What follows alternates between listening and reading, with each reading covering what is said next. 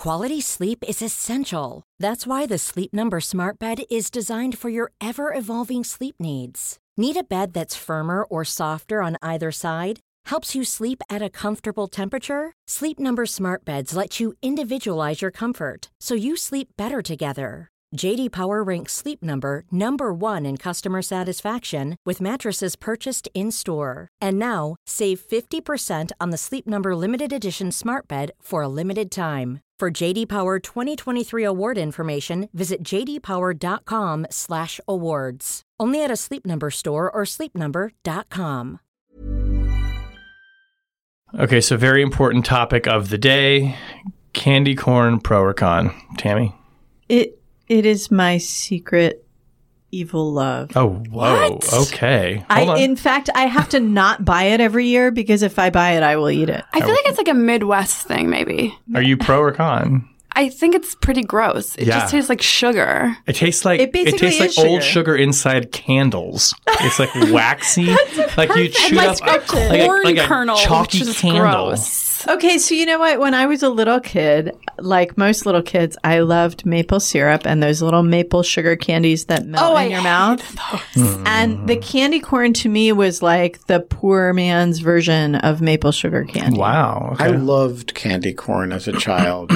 And now when I am around it, or, I think it's really gross, but I also find it really easy to get in touch with myself as like an 8-year-old and love it. But I can kind of vacillate back and So forth. somewhere you lost it, but then it brings you back. Yeah, like if I occupy my childhood self, I can still love candy corn, but I have no craving in general to eat it. You know, this you're is so like controlled, this Ben. is what Halloween is for us, right? It's all just a big regression tool. Yeah, for sure. And an escape. I'm usually very strongly anti-candy corn. I did have it on top of a cupcake the other day. Pretty solid. How do we feel Icing about and candy corn. How do we feel about giving trick-or-treaters scotch? Oh, I'm all for it. Come Scotch to is my way house. too good for Come to my house for trick-or-treaters. booze, children.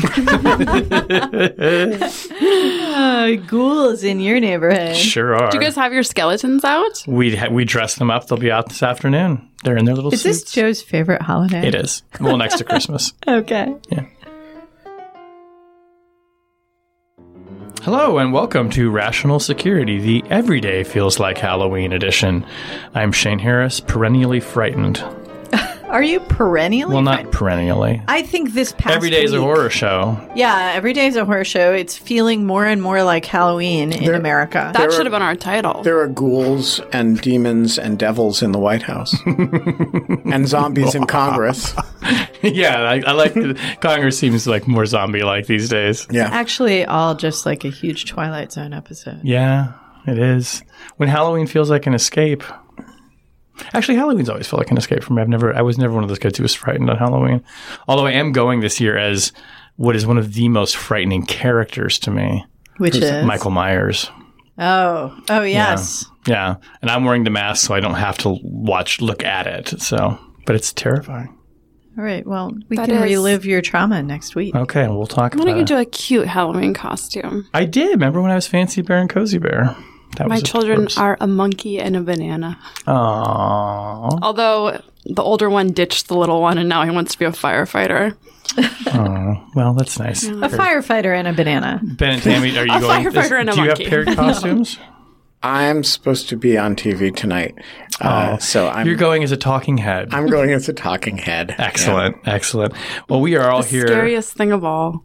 in the new Jungle Studio. Maybe I'll wear horns on Oh, sure. MSNBC. Why not? Why not just help the Twitter trolls? Exactly. See, I told you. Maybe I'll wear a costume on television tonight. They think we all wear horns anyway, Ben. Indeed. Folks like us. Ay, ay, ay. I'm here with Ben, Tammy, and Susan in the new Jungle Studio. Happy Halloween, everybody. Woo-hoo. Trick or treat. And by the way, if you hear a difference in our sound quality this week, we are using all new recording equipment. And so if you can hear a difference and it's a good difference, tweet it at us. And if you don't like the difference, shut up. We don't want to hear from you. And the females are very loud. Yes. Females, very loud. We were discussing That's our earlier. legacy. That was one of All-time our best favorite review. reviews. That's so good. I'm going to make Tammy t-shirts. Oh, God. On the podcast this week, attempted bombings and a shooting at a Pittsburgh synagogue once again force us to confront domestic terrorism.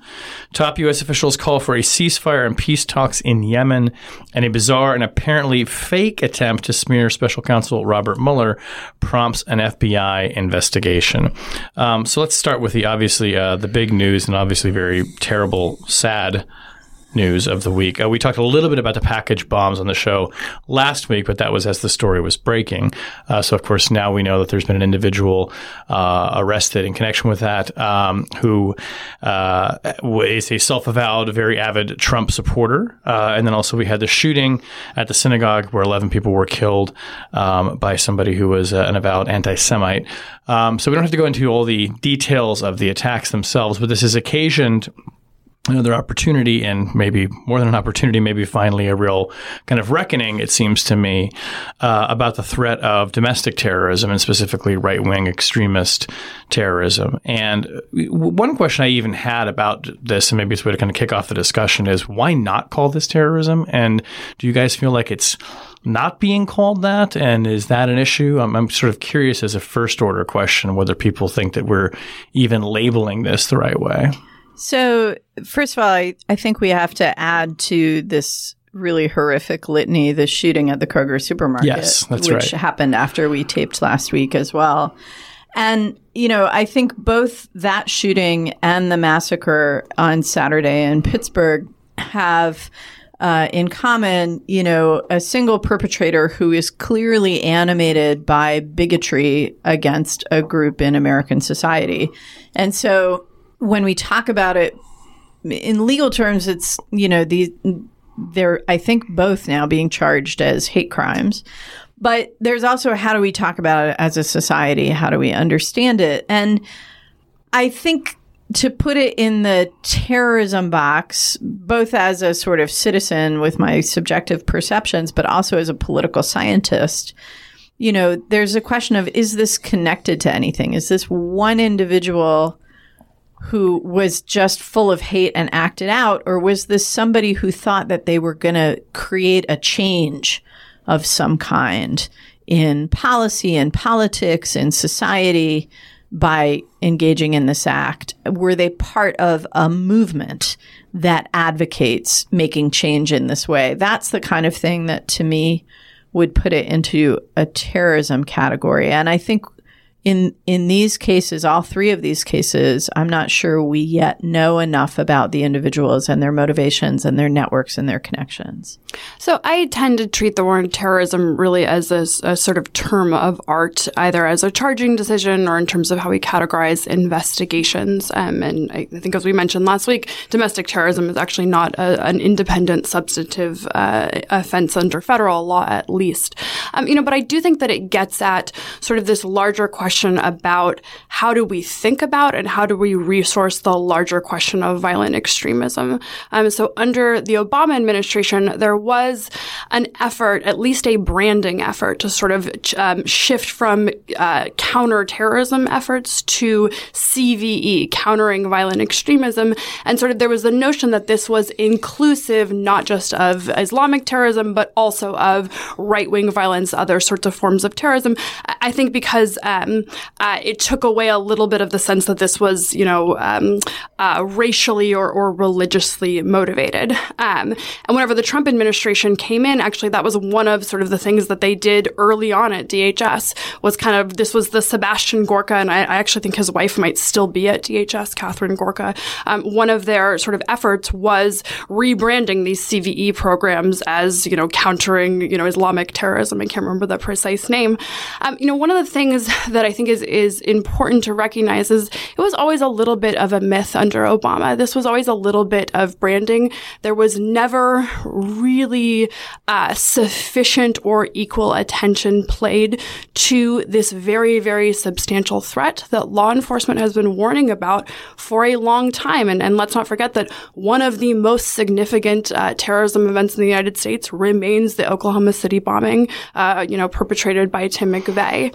One reason why we sort of necessarily have have to treat these as two separate categories is because the law treats them really differently, especially in terms of how early on law enforcement is allowed to intervene. So because ISIS is a designated foreign terrorist organization, when someone likes a Facebook page, when they take relatively early steps that indicate, potential support for that kind of group, it triggers the ability of federal law enforcement to, stop by their house to start sort of doing those preliminary investigative steps to assess whether or not someone is a real threat. Whenever somebody likes a Facebook group about, militias that talk about killing police officers, anti-Semitic groups, it's a much more fraught and difficult question about whether or not you are potentially impeding, in First Amendment protected speech. And this really is a substantive investigative hurdle that people have grappled with for a long time, and we still have not figured out a clean answer for. So a couple things. When people say we need to treat this as terrorism, I think there's a few things going on that are different from one another. One is the sense that we take terrorism really seriously, and we don't, if something's not terrorism, it means we're taking it less seriously than the things we call terrorism, the violence and but that's actually not the way the law is organized, right? It's not that the law says terrorism is up here and hate crimes are down below and regular crime is down below that. The law defines as terrorism, has sort of two real threshold issues associated with defining something as terrorism. One is what the modality of violence is, right? Are you using a bomb or are you using a gun? If you're using a gun, the law is, likely not to treat it as terrorism unless there's some other nexus involved. If you even think about making a bomb, you're in the land of terrorism statutes. The second threshold is, as Susan says, is it a foreign incident or, is there a nexus with a foreign terrorist group or not? And, it is not constitutional to designate domestic groups as basically, per se illegitimate groups, right, that you're not allowed to get involved with.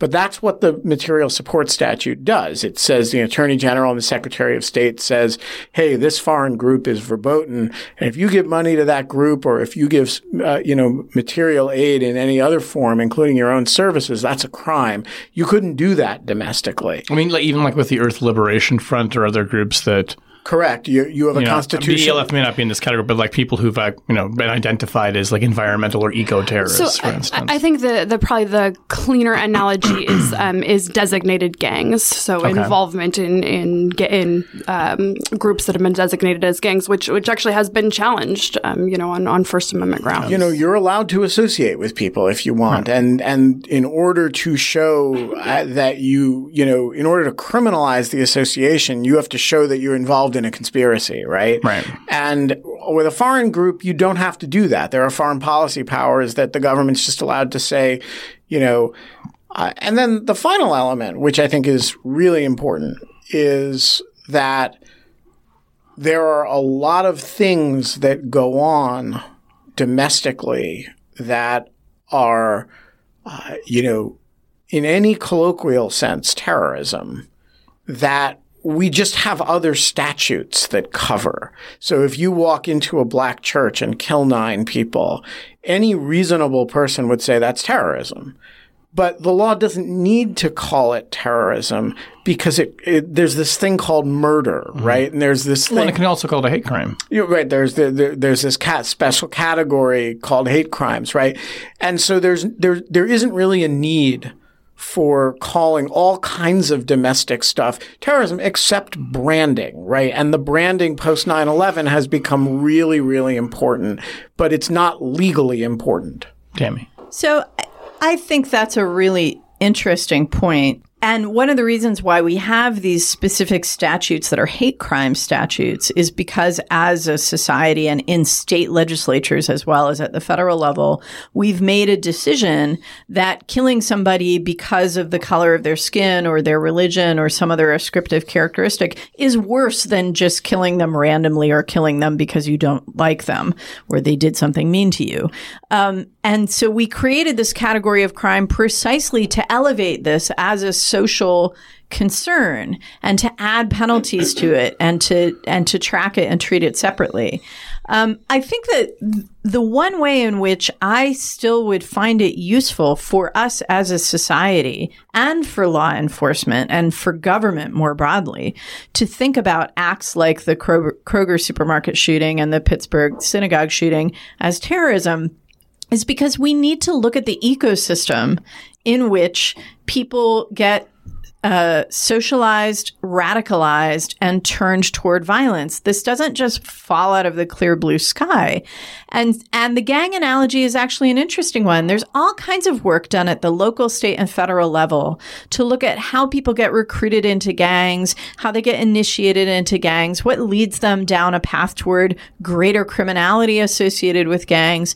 And I think it would be really useful to go through a similar exercise with hate ideologies, hate movements, hate groups. So this brings up something that I've been wanting to ask you guys about and I've been thinking a lot about over the past week. When we talk about countering violent extremism or countering radicalization, it seems that it's a given in that field that we need to stop online religious extremism of the Islamist variety. We need to tamp down on social media that radicalizes people, especially young men. It's taken as a given that many people who go in, join terrorist networks have been radicalized in their places of worship or radicalized online.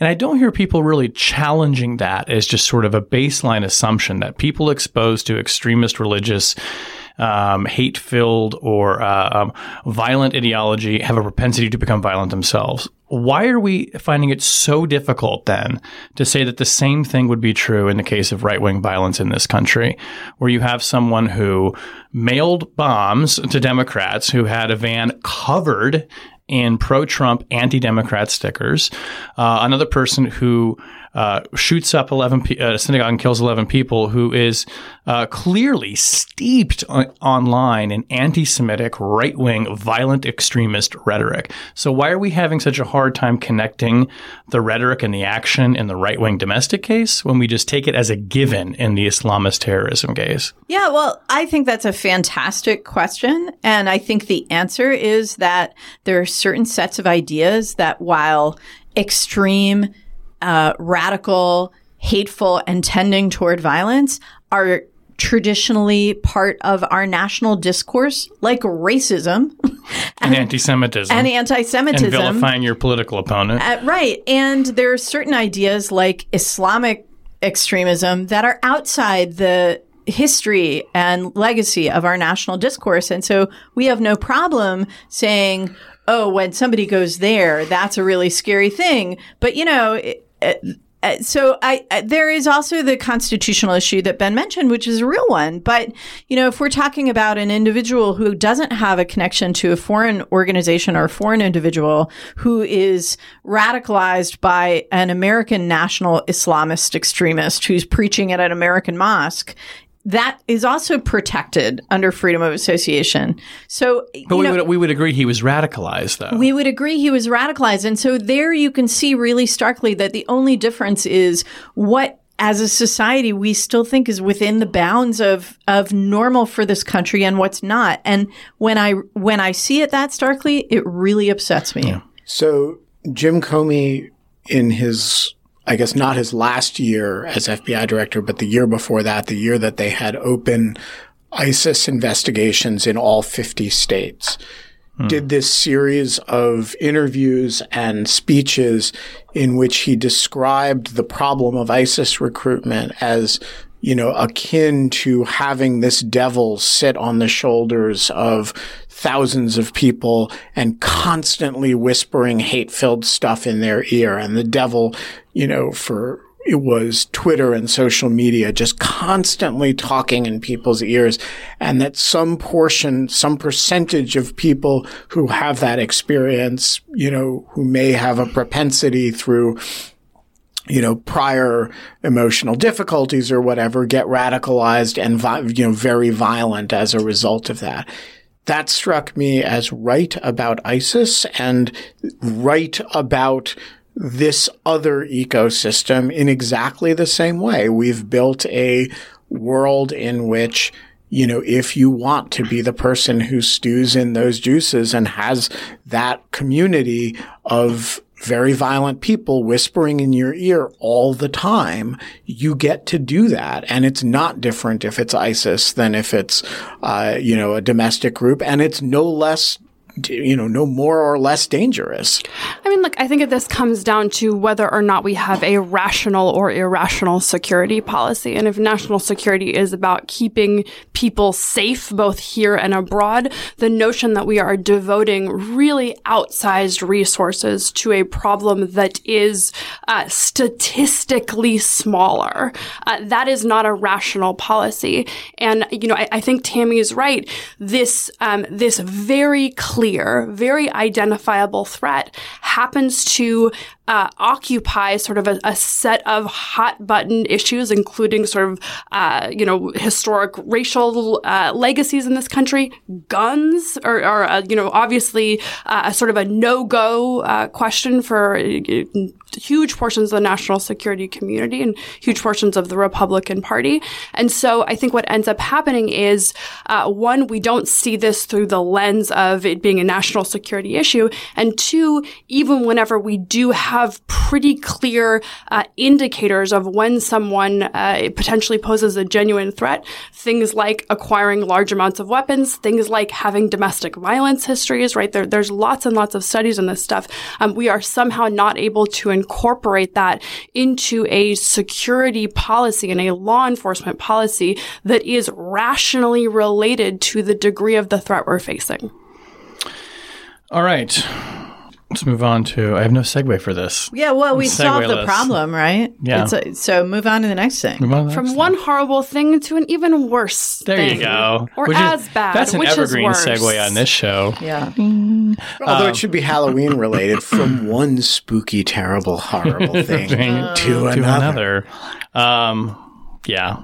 Well, let's just talk about Yemen. Yeah, maybe we can end this spooky, horrible thing. Well, some officials would like to do that. So both Mike Pompeo and Jim Mattis this week have publicly called for the war in Yemen to reach a ceasefire in the next 30 days. Mattis actually said at a speech at the U.S. Institute of Peace this week that 30 days from now, we want to see everybody around a peace table based on a ceasefire, based on a pullback from the border, and then based on ceasing dropping of bombs that will permit the UN Special Envoy to do his job, and calling for a peace talk in Sweden to ultimately try to end the war. So, Tammy, how significant is this call? And we should remind people, obviously, that the United States provides military support to the war in Yemen, both through weapons and arms that we sell to the Saudis and also through targeting assistance. I guess we could argue about how good that is, considering civilians are dying in huge numbers. And the humanitarian crisis there is, I think, probably objectively the worst in the world right now. So how significant is it that top administration national security officials are saying we want a ceasefire in 30 days? And how do we get there?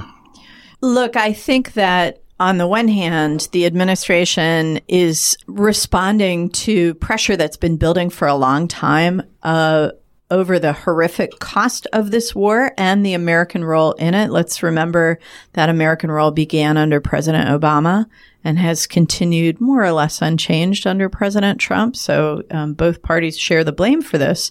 But both parties on Capitol Hill have been expressing increasing concern, especially as the humanitarian cost has mounted. And the New York Times ran just a chilling report from their reporter and photographer who went out and documented the extent of this famine, the extent of civilian casualties and infrastructure destruction, which means that even if the war ended tomorrow, the cost of saving the Yemeni population from this famine and reconstructing the country into something viable is just a huge, huge endeavor and will cost a lot of money.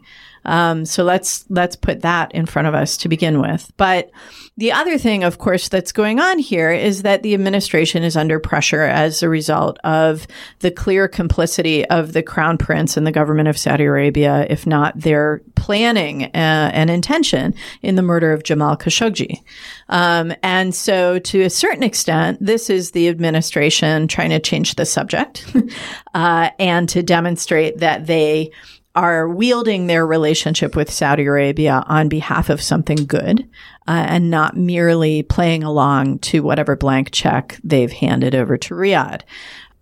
I have to say as well, though, that I think for any diplomat in the U.S. government confronted with a crisis like the Khashoggi crisis and what it means for the Saudi government and the U.S.-Saudi relationship, it's leverage, and you want to use that leverage on behalf of good policy goals. And ending the war in Yemen is a good policy goal. So I can't object to this at all. I think it's laudable that they've taken this new initiative. The question we face is, how effective is this new initiative? This is not an administration known for very effective diplomacy. And so what they've called for is a cessation of hostilities, but the sequence by which that would occur is pretty unclear, even between the Pompeo statement and the Mattis statement.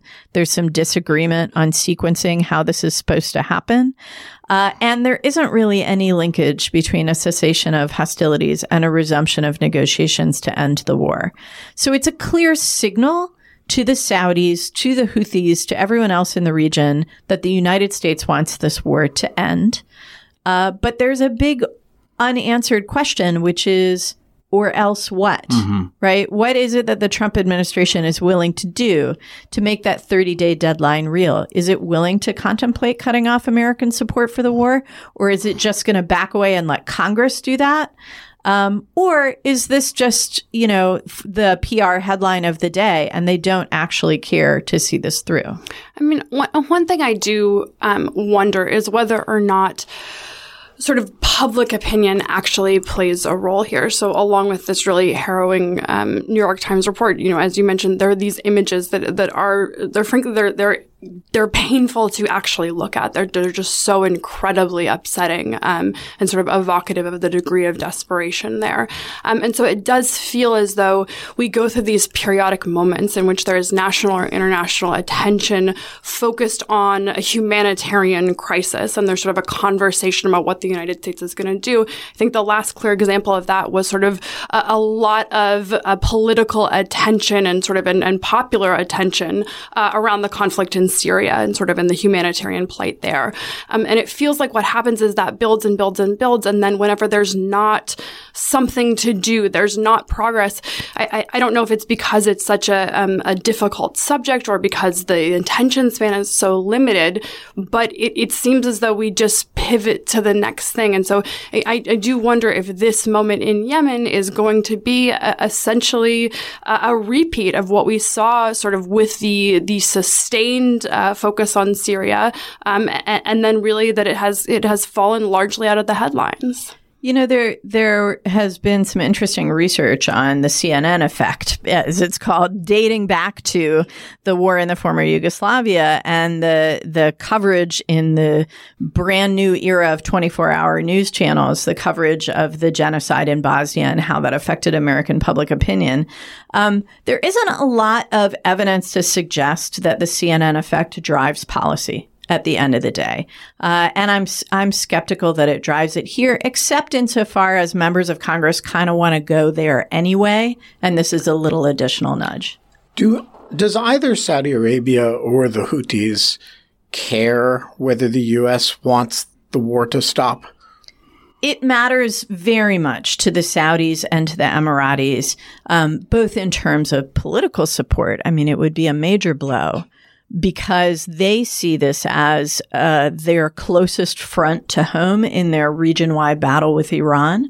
And so withdrawal of American support would not only leave them kind of at mercy of not getting resupply of the weapons that they need to prosecute this war, but it would also be essentially an American message that we're not going to help you fight Iran here. We'll fight Iran elsewhere, but we cede this ground. That would be very, very dangerous, I think, from a Saudi perspective. And dangerous from a Trump administration perspective too, right? I mean, we have cast this as well as a proxy battle with Iran. And so, I mean, it seems like, to your point about what's the sequence of events of how we go through a ceasefire and then peace talks, that all sounds great. But we haven't really, A, put any leverage on the table, it seems to me, and B, we're not just going to walk away. That seems highly unlikely. Yeah, it's clear, I think, from everything that the administration has said from its beginning that they're not interested in ending U.S. support for the Saudi and Emirati war in Yemen. But in the face of this Khashoggi crisis, they know they have to do something. And so this, I think, is a diplomatic gambit that may or may not have much juice behind it, but they can point to it and say to Congress, hey, see, we're trying. And I think they're hoping that the Saudis will play along with this diplomatic gambit so they can say to Congress, no, see, the Saudis are playing a good role. It's the Houthis who aren't willing to end the war. And to be fair, in the last round of serious negotiations over conflict resolution, which was back at the end of the Obama administration, it was the Houthis who walked away from the table. But the fact of the matter is that as long as the Saudis are willing to pour money into this conflict, the Iranians will match them. It's cheap for the Iranians to keep this war going.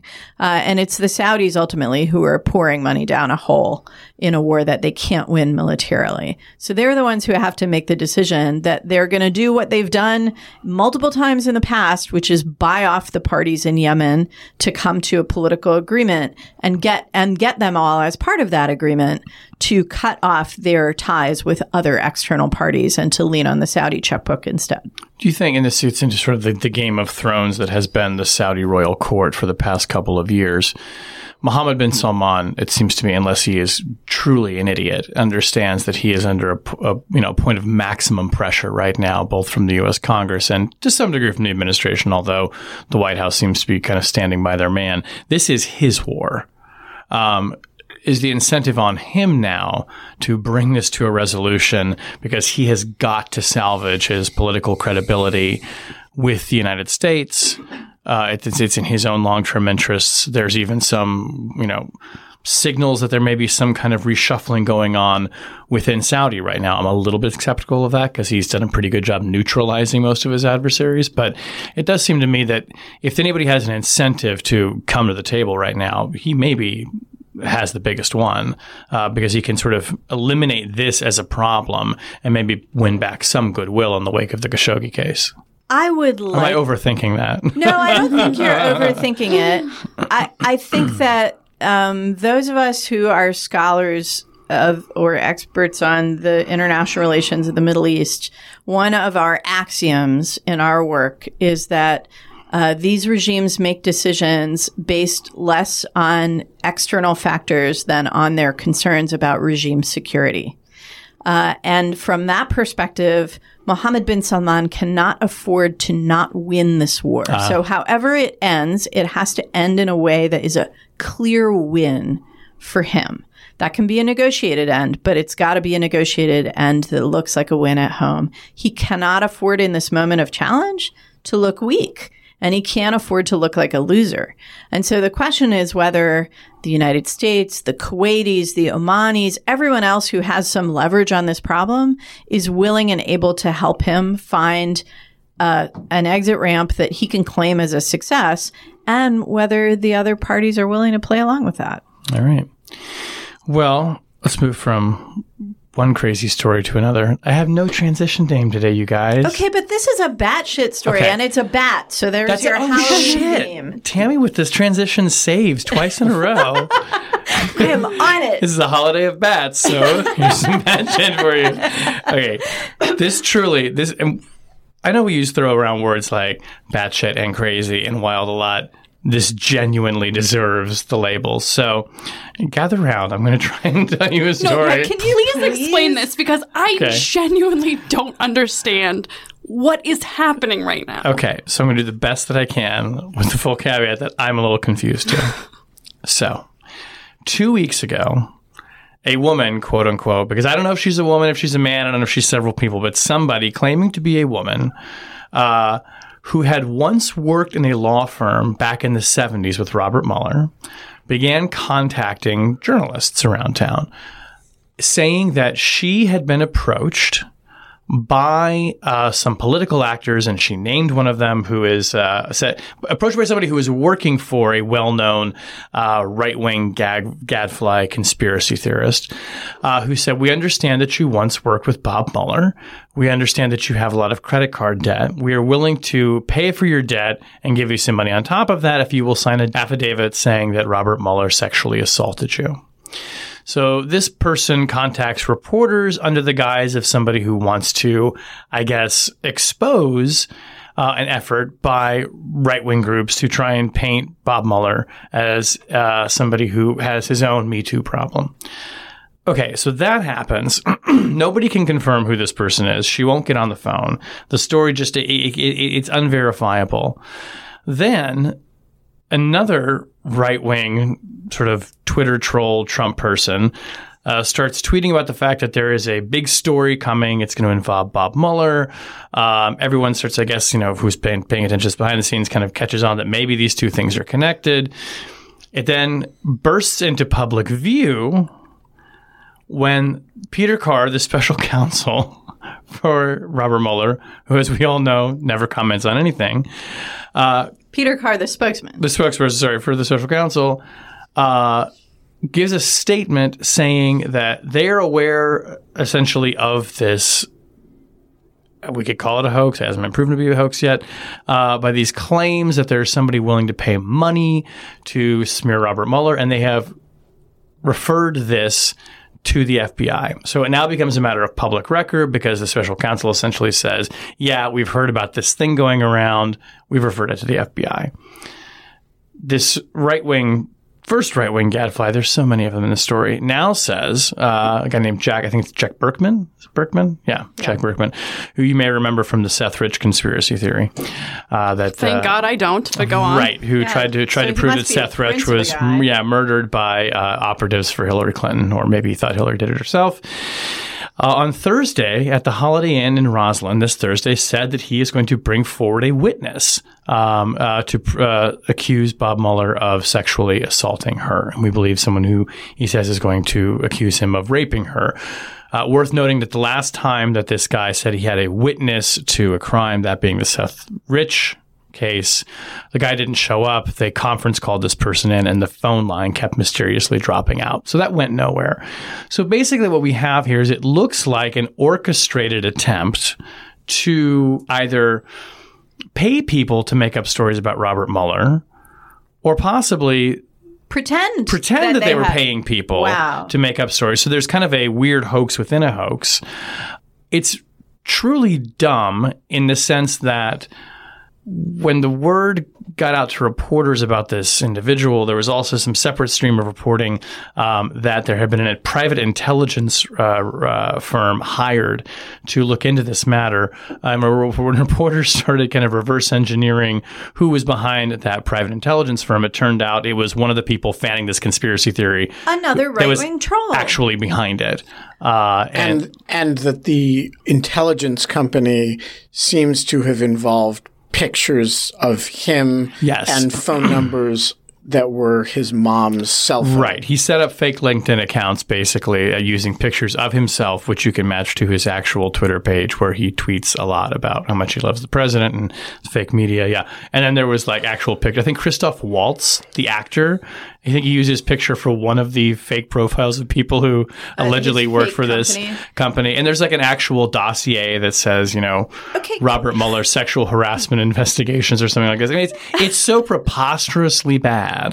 Yeah, it's like the worst of a B movie plotline, right? Completely unbelievable.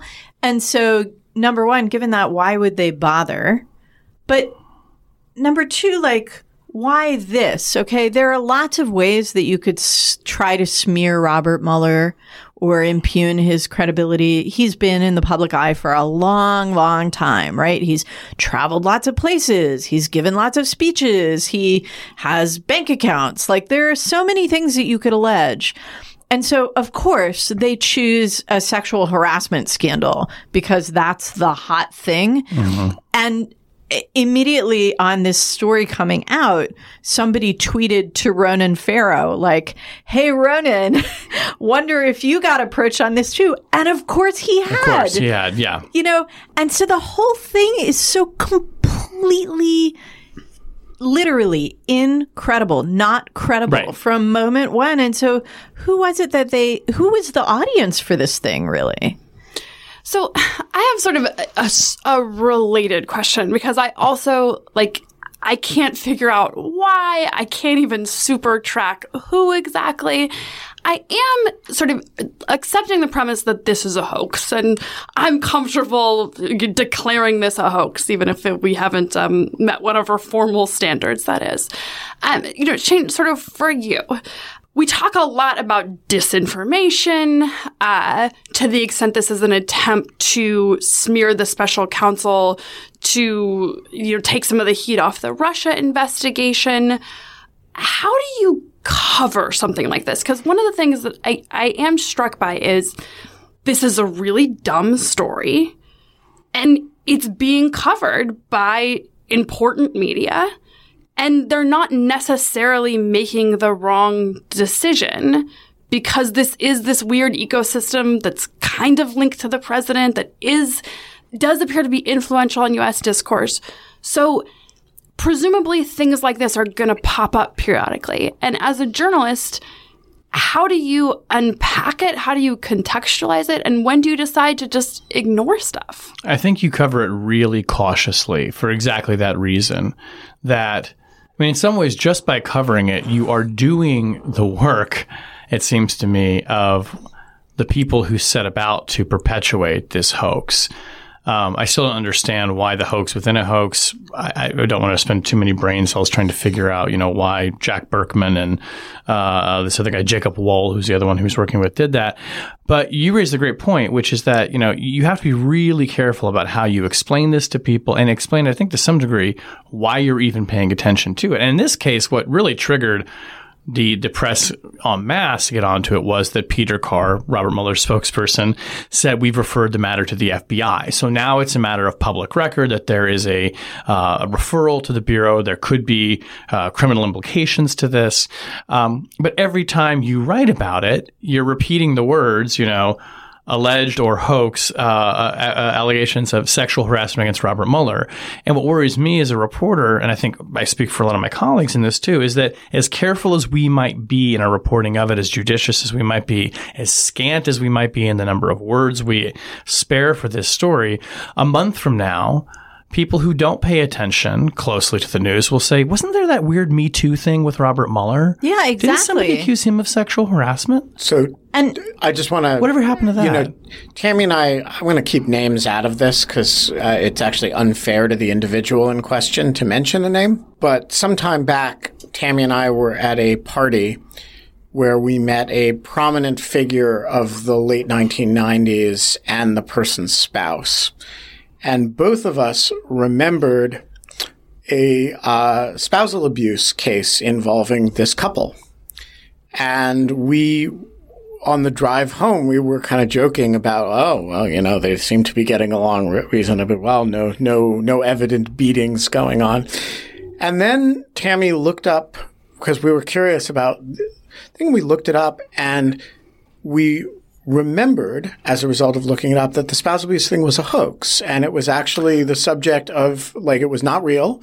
It was a smear. It was a smear. But we had both remembered it as real. As real. And we had interacted with this person many years later with this awareness that this was a spousal abuser, and it was not true.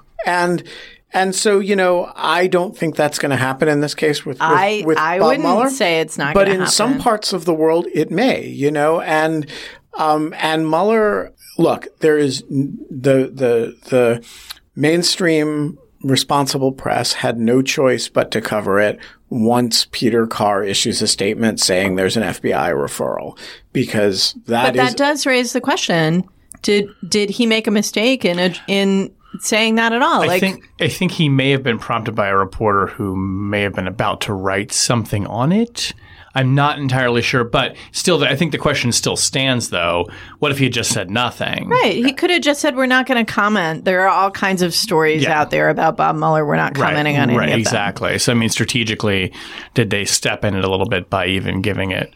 But it also... But they did refer to the FBI, and, he's going to tell you that. Right. And the thing is, I think this is the dilemma. It's a dilemma for reporters for all the reasons that you said, Shane.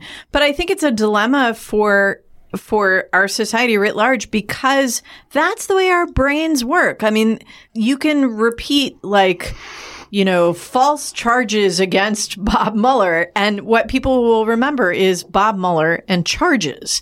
And that's just the way our brains work. And so is there a way that media can learn to compensate for that we all can learn to compensate for that in the way we deal with these stories? Or are we just stuck with the ability of trolls to plant this stuff that has zero substance and will never, ever, ever die? I think I'm not optimistic. I think we're sort of stuck more towards the latter category. And it's one thing if... That's a nightmare. It is a nightmare. On Elm Street. It is a nightmare. Yeah, look at you with the transitions today.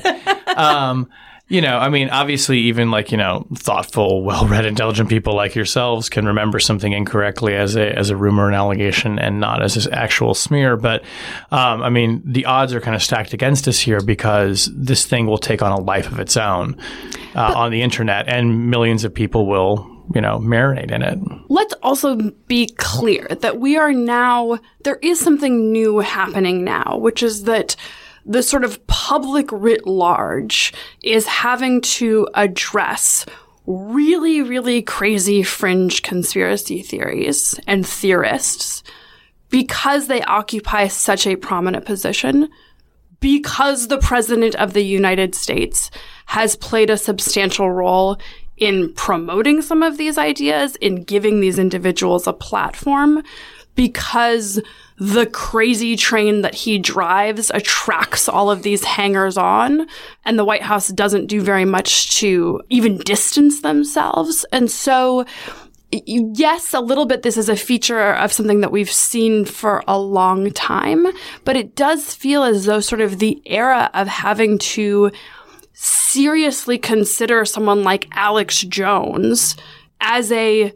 disinformation threat, as somebody who you have to take seriously because there are all kinds of people that are going to take this seriously. That does feel like a new feature, and one in which we are really dramatically ill-equipped to sort of address it in this particular moment. All right, let's move on to something we are equipped to address. Object lessons. There's the segue. Oh, got it. Finally came to me. Got my game on. He just needed to warm up. I just needed to warm up. It's true. And I had my scotch. You would have thought that had been ready. Oh, well. Sorry. Ben has quite an object. Do you guys have objects? I do. I have one, too. Do you have one? No, but Ben's is going to land with such a big thud. I'll do my little one so that Ben can then have the big finale. I'm going to skip mine. Okay. Actually, because mine involves funny North Korean propaganda, which I know you guys think isn't funny. Yeah, I don't like North Korea humor. It's so not funny. Okay, I'm just going to skip it. But it's so good. I'll show you later. Just put it on the website, man. All right, go ahead, Susan. Bypassing Shane's specific sense of humor. My object lesson is a book that I just got in the mail, Dawn of the Cold War, America's Battle Against Russia, China, and the Rising Global Cyber Threat. And this is a book that John Carlin, the former head of the National Security Division at DOJ, and Garrett Graff have authored, sort of the latest contribution to a really important and ongoing conversation about nation states in cyberspace and the tools that the United States has to combat it. So I'm looking forward to reading it. I will report back on a review. Yeah, and congrats on the book, guys. All right, Ben. Okay, here's the sound. You, baby. Here's the sound of my object lesson going thud on the Jungle Studio table.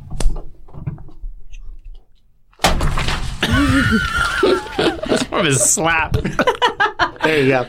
So at the top of my object lesson, somebody has written in very neat 1970s handwriting, filed under seal March 1st, 1974. And that was probably written by the clerk of the U.S. District Court for the District of Columbia, but I'm not sure about that. This is Leon Jaworski's, the Watergate Special Prosecutor's report to Congress, the so-called roadmap, which is the document that Jaworski sent to the House Judiciary Committee, transmitting a whole lot of grand jury material that showed that Richard Nixon had in fact obstructed justice. And it was among the bases for the House Judiciary Committee taking action and voting to impeach Nixon, which then prompted his resignation. And this document has been, as the handwritten thing at the top right says, under seal since 1974 as grand jury information. It has lasted, the secrecy associated with this document has lasted 20 years longer than the identity of Deep Throat, or 10 years longer than the identity of Deep Throat. And how did it get released, Ben? And it got released today by order of Judge Beryl Howell, the current chief judge of the district court, who acted in response to a petition from Jack Goldsmith and Stephen Bates and me to finally release it, because it's one of only 2 or 3 documents, depending on how you count, that are reasonable precedents for the sort of report that Bob Mueller is writing, according to 100 press reports right now. And so we thought it was time for the document to become public and asked the court to unseal it. And rather to my surprise, the court acted extremely expeditiously, and today the National Archive actually released it. So you can find the actual roadmap, so it can go thud on your desk. It's only 55 or so pages long, and you can find it on Lawfare. So did you think that she would order it released, or were you not hopeful? Well, I thought we would eventually get it. I did not think she would read our petition. And, our lawyers at Protect Democracy did a remarkable job. And the petition itself and the affidavits and declarations in support of it are really a wonderful piece of lawyering that our lawyers did. And I did expect eventually we would prevail. I did not expect that we would prevail really quickly, which, it's been a matter of weeks since we filed the thing. And Judge Howell actually released this document in a different case than ours. But it's pretty clear that our petition kind of prompted it, at least in some ways. And so, it's a neat thing, and it's a piece of history, and it's a piece of history with a lot of contemporary relevance. And so, it's a good day at Lawfare. Yeah. Go Ben. Very good. And maybe a guide for us thinking about things in the future, and maybe even for Robert Mueller, who now can actually... Who's now settling in with a cup of hot cocoa and the roadmap, handing out Halloween candy. Thank you, Ben. And plotting his own roadmap.